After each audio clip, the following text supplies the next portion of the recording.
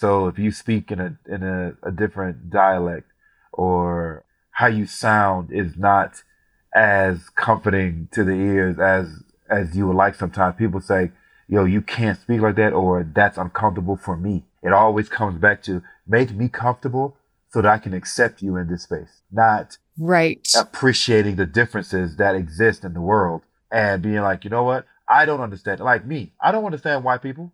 There's a lot of things that white people do that I'm like, what the fuck is that? But I can't go into that space like, yo, you doing some really white shit right now. That's annoying. That's honestly like. Hopefully you could say that to me sometime.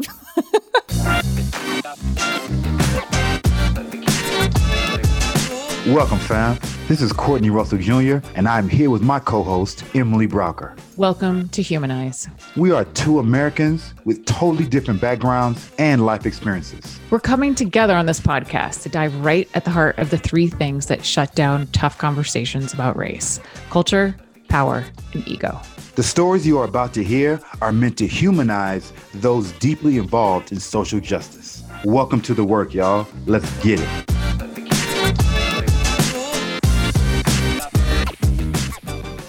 What's going on, Humanized family? It is us back again. It's been a while, and we've been doing our thing. I'm handling some family business, and now we're back at work, hopefully to bring the environment that will create change, facilitate the necessary space that will make it, I really don't care about comfortable, but inviting for many views to be had. But before you do that, please ask for permission, like we always say, from the party or the person that you're trying to connect with, to have those difficult conversations, so that it can be respectful and you can honor the humanity of that person. So with all that being said, let's get to work, Emily. Yes. How are you? Oh, I'm doing good. I have to say, I feel a little rusty. This year, we are recording quite a bit less than last year, just to make it all more economical and pace things. And so it just feels like last year we were seeing each other every week, and now it's been a little while. So it's kind of funny, but it leaves more to be caught up about or catch up on.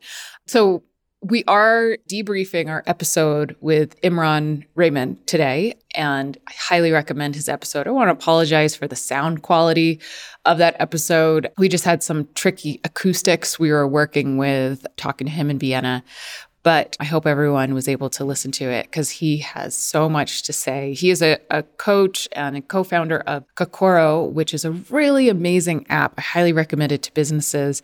It's focusing on the intersection of psychological safety, belonging, and flow from the team level. And he's seen some real transformation in the teams that he works with. But he's just a fascinating individual. So we're gonna dig into some topics that jumped out at us from that. But first, Courtney knows what I'm going to ask him about. So, one thing else that's a little bit funny that I wanted to name. So, Courtney and I really enjoy talking about current events, what is going on. And because we're recording less this year, we're not really recording right now, we're recording about a month before the show will release. It's a little bit asynchronous.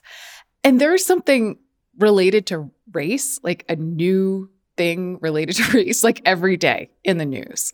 There's so much to talk about and explore. And yeah, it's not like other podcasts where they can just batch record one weekend and then have all of their episodes for the year, because that would actually be pretty tone deaf on our part, not to acknowledge something. So sometimes we're going to talk about things a little bit out of order of when it happened. So when we're recording right now is the day after the funeral for Queen Elizabeth.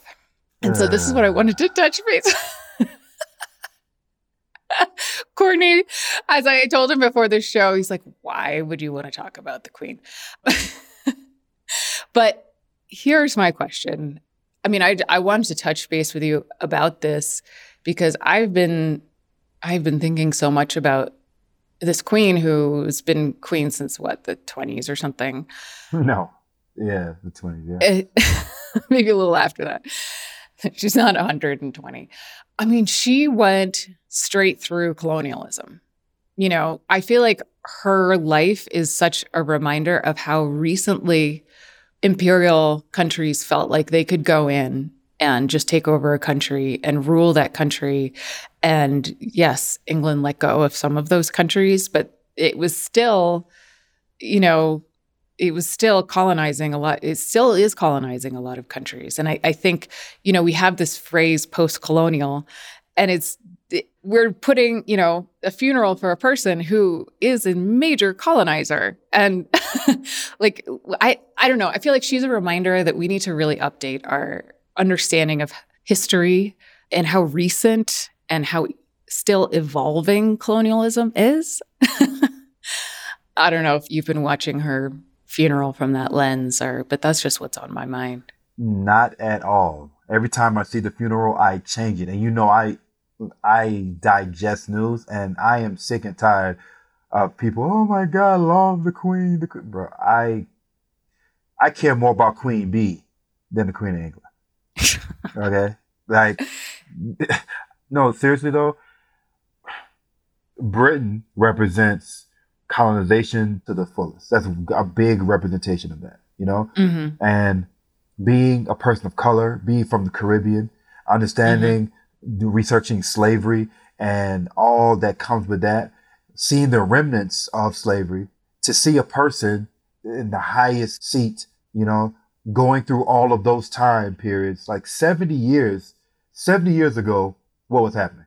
Mm-hmm. So she started queenship 70 years ago. So imagine civil rights struggle, lynchings, 50s. all of the stuff going on. Uh-huh. And we hardly heard about her until somebody got married. Meghan married somebody, we see her talking to the president. Like, what did she do for the U.S., especially people of color, besides perpetuate white supremacy? Mm-hmm. Mm-hmm. And so now all these long news segments about she reigned, she is the epitome of class and this and that. I'm thinking what are you talking about? Yeah, it's a disconnect. It's a big disconnect. I mean, she's a symbol of bloodline, right? That's what royalty is. It's like a pure bloodline. Exactly. And who are we all to uplift that right now? It's so weird. Yeah.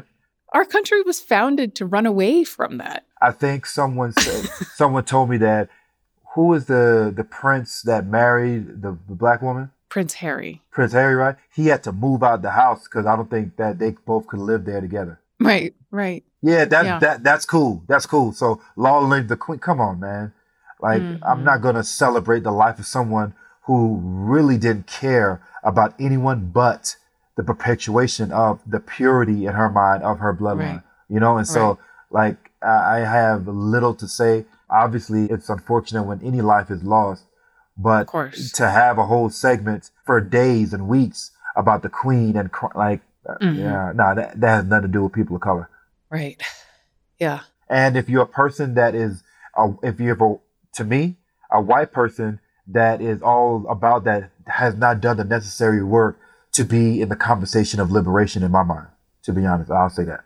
Mm-hmm. Because if you knew colonialism and white supremacy and overtaking of land that is not unoccupied and killing people in the way that Britain did, and in the way that a lot of the other countries, and not just Britain, but in her case, Britain did, we would be having a conversation about she reigned with such honor and this and that. We'll be having on it. Today, the Queen of England died. Next, immigrants are crossing the border and dying and being shipped.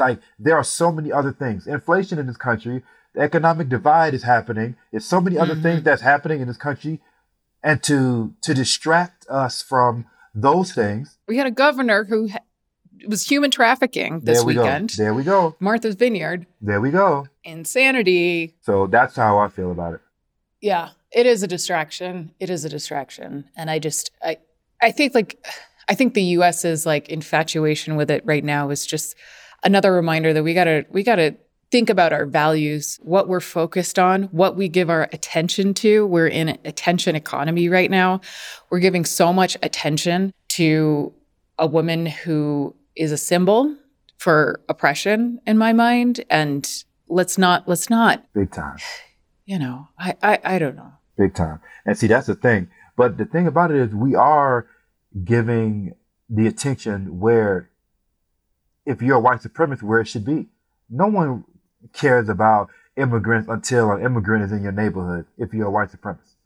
No one really cares about like the wealth divide if you're wealthy. Like, who the hell cares about that kind of stuff? So the attention and the distraction and all of the things are exactly is doing what it should be doing. Right. Totally. Well, let's move on to talking about this episode that we recorded with Imran. And we're going to kick us off here with a segment of the show. Again, apologize for the sound, where we start talking about code switching. A simple sentence. This was like one of the first things I realized when people would say to me, Imran, don't worry if they're calling you all these names at school and making you feel you're brown and you're different and you're not white. Because, we say in English, I know, I'm sure you say it as well, sticks and bones might break your bones, but names will never hurt you. And I think that sentence is complete and utter rubbish. It's absolutely, names do break you. Names will position you. Names will scar you. And you know what? If there is a lesser of two evils, then I'd rather be beaten, because you'll get over a beating. It won't scar you for the rest of your life. We got caned, we got hurt, we got told off and caned at school continuously. It was the best league to be in. Who got the caned the most? It was the thing that made us laugh. It's the things that we shared in the playground, because all you ever did was annoy the teachers, and you say, I'm going to go and get slapped again. So you either get the slipper or the cane, or you get your your knuckles wrapped with a ruler. And then you count up by the end of the week, how many times did you get hit? And how many, these things didn't really destroy us at our core. But what did and what created a lot of work was the psychological scarring created through the semantic of people and the groups that are around you. When people would say, Imran, I can speak with you, but I can't speak with your other. I said, who are the others? It's because you're different. Well, different to what? The others, your creed, your kind, you're sitting there thinking, what are you trying to do here? And you can see, then you can start seeing how my background slowly led to me understanding and observing this in organizations, and how we then create cultural fit in organizations. We create exclusive environments. We create sameness making. We create all the terms we know, why we were trained to code switch while working, while at school, because you were continuously told, look, in front of white people, if you show too much of yourself, you will be shut down. So learn to code switch, learn to be more of an introvert, learn to play your language down. Don't be eloquent. Don't be this, don't be that. Don't show you're better. Because you're learning that just through conditioning, through experiences. That's what was happening. No, because all the people around you were just saying, look, hey, pick your battles, as they would say. And that's, I think, what led on slowly to who I became. Emily, I think really that you've experienced more of the culture of code switching than I have. Even with me have been in medicine, I just always been doing my own thing. And so I have an answer for it, but I would love to hear yours about why do you think it's necessary to code switch, if it is at all? Oh, okay. So this has, I feel like, a lot of levels of complexity for me because of all the intercultural work that I've done, where, going into another culture, and now I'm thinking on the national scale, right? Going into another culture and almost showing respect by adhering to cultural norms is a form of code switching, of okay, I'm going to wear different clothes. I'm going to use a different language. I'm going to use different body mannerisms. I'm going to, learn different ways of using nonverbals that you in that situation, you kind of code shift in and out of. And often that is, for me, it's doubled with a language. So speaking another language helps me code shift, just a different persona slightly. So in this weird way, it's something that I value. But then when it comes to power dynamics and a situation where you can't excel unless you code switch. Yeah. Because when I'm going into other cultures, so I've principally spent time in, the global South, developing countries. So I'm coming in a position of power. So it's already it's so different than code switching, which is demanded in the US workplace in particular, of everyone needs to code switch towards whiteness. I'm obviously white, so I don't feel that, but where I do feel it and where we've had some conversations is just around being a woman and not wanting to be perceived like overly nurturing or overly directive or overly, like what is my neat little lane, and within that there's not a complete sense of like, yeah, you can just bring your full self and be you, and that's who we want. And so I feel it, but I feel it, I think, on a way more subtle level than my friends of color feel it. Of course.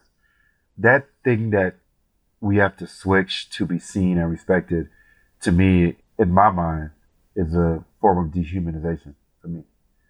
Like, I don't like it that individuals, black or white, have to change who they are as a person in order to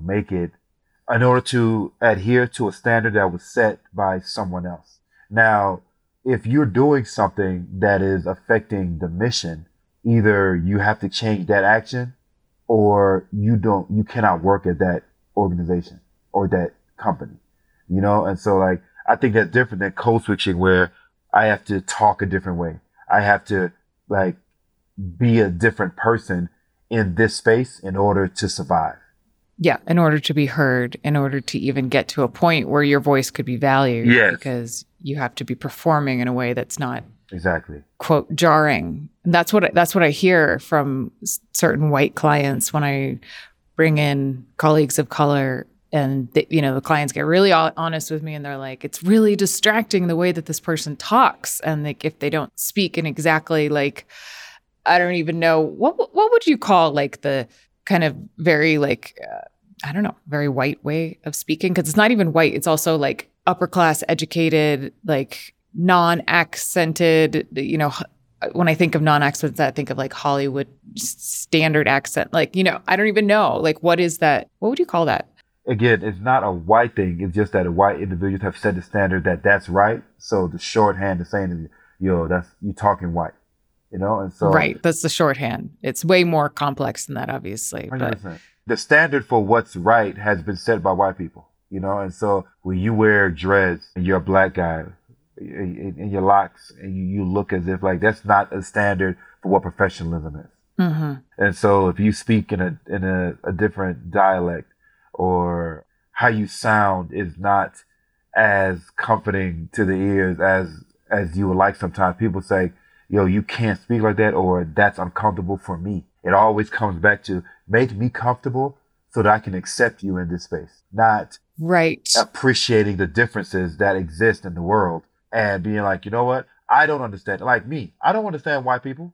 There's a lot of things that white people do that I'm like, what the fuck is that? But I can't go into that space like, you're doing some really white shit right now. That's annoying. That's honestly like. Hopefully you could say that to me sometime. I do. And I will. Those moments are important for me to know that what I'm doing is not necessarily, it's just cultural. Yeah. Yeah, I think that I feel like I've mentioned it on the show before, but it comes back to that question of like, whose comfort are we prioritizing? Because I see a lot of like, you need to speak in a way that is more professional. That's how it's coded, right? That's the like undertone. You need to speak in a way that's more professional, which means, sometimes it means more formal, but also using less expressions and less expressiveness. Yeah. And it's basically saying, in this moment, you're speaking that way. You're comfortable, but I'm not. But I'm able to use this word called professionalism, which gets to, quote, rein you in and say, my comfort and my ability to listen to you is being affected by the way that you're speaking. So can you change that so I can listen to you? The word professionalism has a lot going on. Sorry, this is actually like really playing out in my current work dynamic right now. So it's very top of mind. Yeah. I don't know, because we had a question we had a DEI thing recently that I was involved in. And they asked, when do you feel most seen? And my answer was, I don't know, because I don't really care about being seen. I need to be felt. And I don't care. Like, so me being uncomfortable has never really been a problem for me because I do what I do. And I guess I have a slight form of autism in that aspect because like social cues are hard for me. Like I just move. And if you don't like it and you haven't told me, I a lot of times can't pick it up from people that I don't have a relationship with. Right. Yeah. That you don't know. Yeah. I don't know you. So you being uncomfortable or you seeing me is not priority to me. However, when I speak, when I come into a room, when I interact with someone else, what's most important to me is how you felt. And if I made you feel uncomfortable, knowing that I could have made you feel comfortable or I did whatever I could to make you feel comfortable and you feel uncomfortable, a lot of times I don't care and I sleep well at night knowing that I did my best and that's your issue, not mine. But if I made you feel uncomfortable for something I did, like I do want to address that. So if a white person came to me and said, hey, Courtney, you made me feel uncomfortable by cursing so much, I would take that to heart like, damn, you know what? I apologize. Sincerely, I apologize. You know, maybe I could have used less fucks over here or pull back on the shit over here. Like, I really could have pulled back if that's making you feel uncomfortable. Yeah. But if you're saying it in a way that's judging me, I'll probably give you some more fucks because, like, I can't care about your desire Right. to want to be comforted when the people and the individuals that I'm fighting for and the mission that I'm fighting for, people are dying daily. You know? And so like, that's where it always comes back for me to what's best for this mission and this game that I'm in right now. Yeah. My gosh. So I have like, gosh, it's so, the identity questions are so interesting to try to tease out because I'm listening to you and I'm like, oh wow, I'm so different than that. Like I care what people think, you know? And it's, you know, it's hard to tease out. Obviously you're Black. I'm white. I'm Black? You are, Courtney. Oh, okay. Okay, cool. You are. Cool. I'm allegedly white. I'd give myself more of like a pink undertone with, I don't know, a beige coat on top. Yes. But you're a man and I'm a woman. And this is a big difference. And I want to like tell a story in a way that will work for everyone. So this is what's coming up. I knew you wanted to tell that story. Get to it, man. You kept teasing us. Yeah. Should we give the whole context? I don't know. Hey, you the storyteller. You got 100% agency in that. Okay. So as our listeners may hopefully know, we had an amazing interview with Nikole Hannah-Jones back in June. I think we released it July 2020, the creator of the 1619 Project, which was a huge get for us. And she was an incredible person to interact with. My goodness, it was so fun. She's so sharp. And as a part of our like promo part of this, she was gracious enough to say, yeah, you can use some video clips. Just let us know what they are first. Or really her assistant said that. So I said, Courtney, great. You're good at getting video clips. Get us some video clips. And he was like, great. I got some video clips. Here are 3 of them. Give these to her assistant. So I didn't look at them. I just forwarded them along. And then the episode comes out and the video clips come out on our social media. And the first video clip, it's like a 30-second or something. The first video clip that Courtney posted was Courtney talking.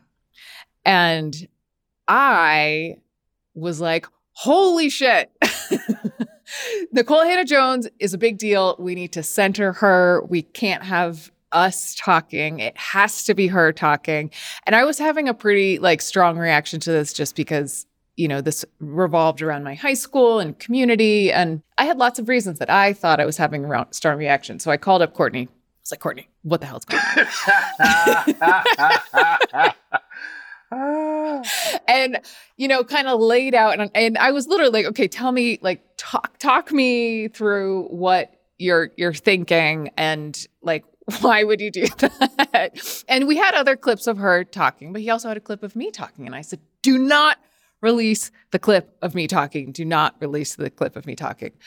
And this phone call was, first of all, Courtney had his own rationale in terms of that episode was made by the 3 of us. We all had contributions. We all had important perspectives that mixed together to create a really strong episode. And I really appreciate that. But as the conversation kind of went on, I felt increasingly like my voice needs to be minimized. My voice needs to be quieted. I don't want to have a bold presence. I don't want to piss people off. I don't want to offend people. And what Courtney was starting to say to me was, and Courtney, we haven't even spoken about this since. When I got off the phone with you, maybe I sent you a text. Courtney started to say to me, like, we're going to piss people off. You have to be bold. You have to, put your stake in the ground and speak your voice and let your voice be heard. And it's going to land with some people. It's not going to land with other people. Don't worry so much about what people are going to think. And when I got off the phone, I was like, I have never had that pep talk before as a woman. I have only heard from people, be nice, keep your voice quiet, have an opinion, but code it in these different layers of things. And it's been subtle. I haven't had someone tell me that directly, but I definitely haven't had someone, especially a man, say to me be bold, forget what those people are thinking about. And it was a real oh my gosh, I feel like it was a moment of realizing how I had been code shifting probably my whole life, to fit into this box that was more comfortable and nicely made and gender normative. And yeah, it was a really meaningful moment for me. I appreciate you. Like you said, that Nikole Hannah-Jones episode was amazing. It was, for me, she's a competitor in a good way. It's an intellectual competitor. And I value those more than money, because it's those conversations, it feeds my soul. And so that conversation fed my soul. And to see you on the call with me talking to Nikole Hannah-Jones, that meant something.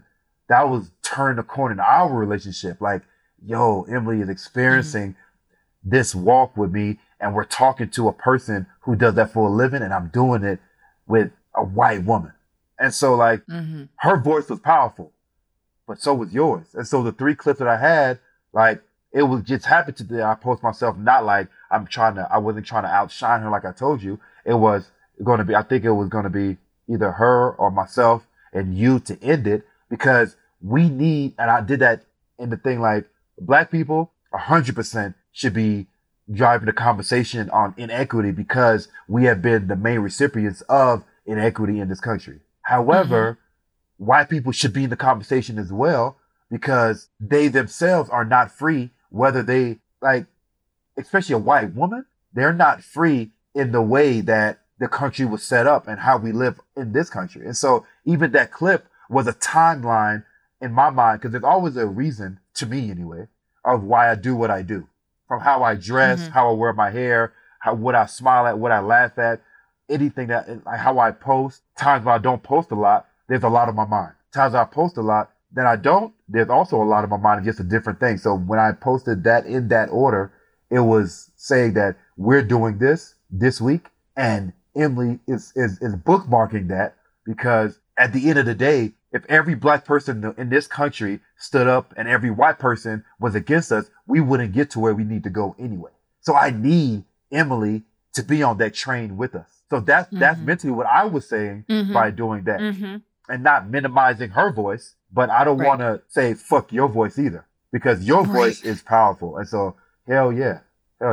It's a hard thing to we have some other episodes coming out in this season of just talking about being a white person in DEI work. And it's as you're listening to it, I both philosophically agree with you, and I want to hide under a rock. That's how it feels, of just the weight of what it means to be white is just, what's the emotion I'm feeling? It's crushing. It's sad. It's crushing, and I want to erase it by being quieter, but that's not what is going to help, But listening helps. Listening does help. Just by the nature of you being on this show with me, you are not hidden anymore. When people see this video and see oh shit, that's a Black man and a white woman, right there, humanize, whether we want to admit it or not, is a different thing, whether you like us. So now people started having opinions, because if no one has an opinion about you, you're not significant. That's just the honest truth. And so without any publicists, without any true way to push marketing besides social media to push us out there, we are here right now having some kind of thing in Boulder, in Colorado, and other places in the country just because of the optics. We're talking about these kind of topics with this black man and this white woman. Oh shit. Let me hear what they're talking about. Because if we were both white, say the same thing, come on, bro. It would be like, all right, it's cool. Next, another person talking about DEI. Next. Honestly. So when we start talking in groups and like out in the world with Humanize, it's going to be even stronger because we represent what DEI should be without even starting a conversation. Two marginalized groups, a black man and a woman. And then the complexity of having a white woman. So it's like she's on the periphery, double dutch. Like she's just right there. What am I doing? You know what I mean? But you're still not free. And I'm all the way over here in oppression, like looking like, yo, Emily, what's good? We doing this? You know? So it's a great dynamic. I love it. Yeah. Oh, I hope there's some people out there that have listened to this. I know there are at least a couple that have listened to our show all the way through because it's evolved so much since, I guess the election of 2020 is when we started. It is. Yeah, we've had quite a road. I feel like even more so like now that we're like really comfortable with each other and know each other, our differences are more pronounced in certain ways. Like we're able to kind of be in the same space and be okay with our differences. You know, we've established like common values, common things, but we definitely see and experiencing things differently. But yeah, man. Okay, we got to wrap up.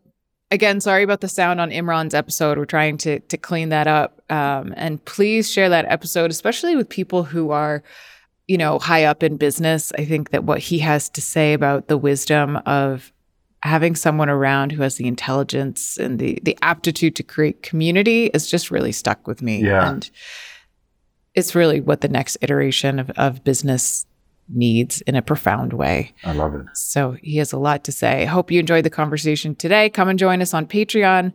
We have exclusive content over there. You can support our work for as little as $1 a month. $1. That's like having like a non-dairy substitute in your latte. It's not even buying us a coffee every month. Yes.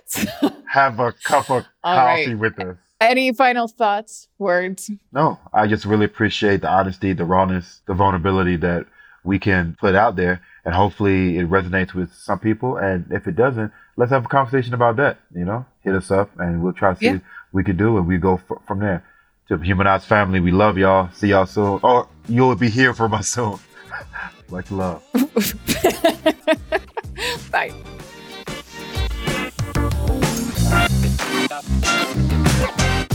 Thanks for joining us on this episode of Humanize. Please remember to like and subscribe to our podcast so you don't miss an episode. Join us on Instagram or Facebook to continue this conversation at the Humanize Podcast. Let us know if you want to learn more about the professional trainings we offer. And of course, tune in next time as we continue the work. Thank you and much love.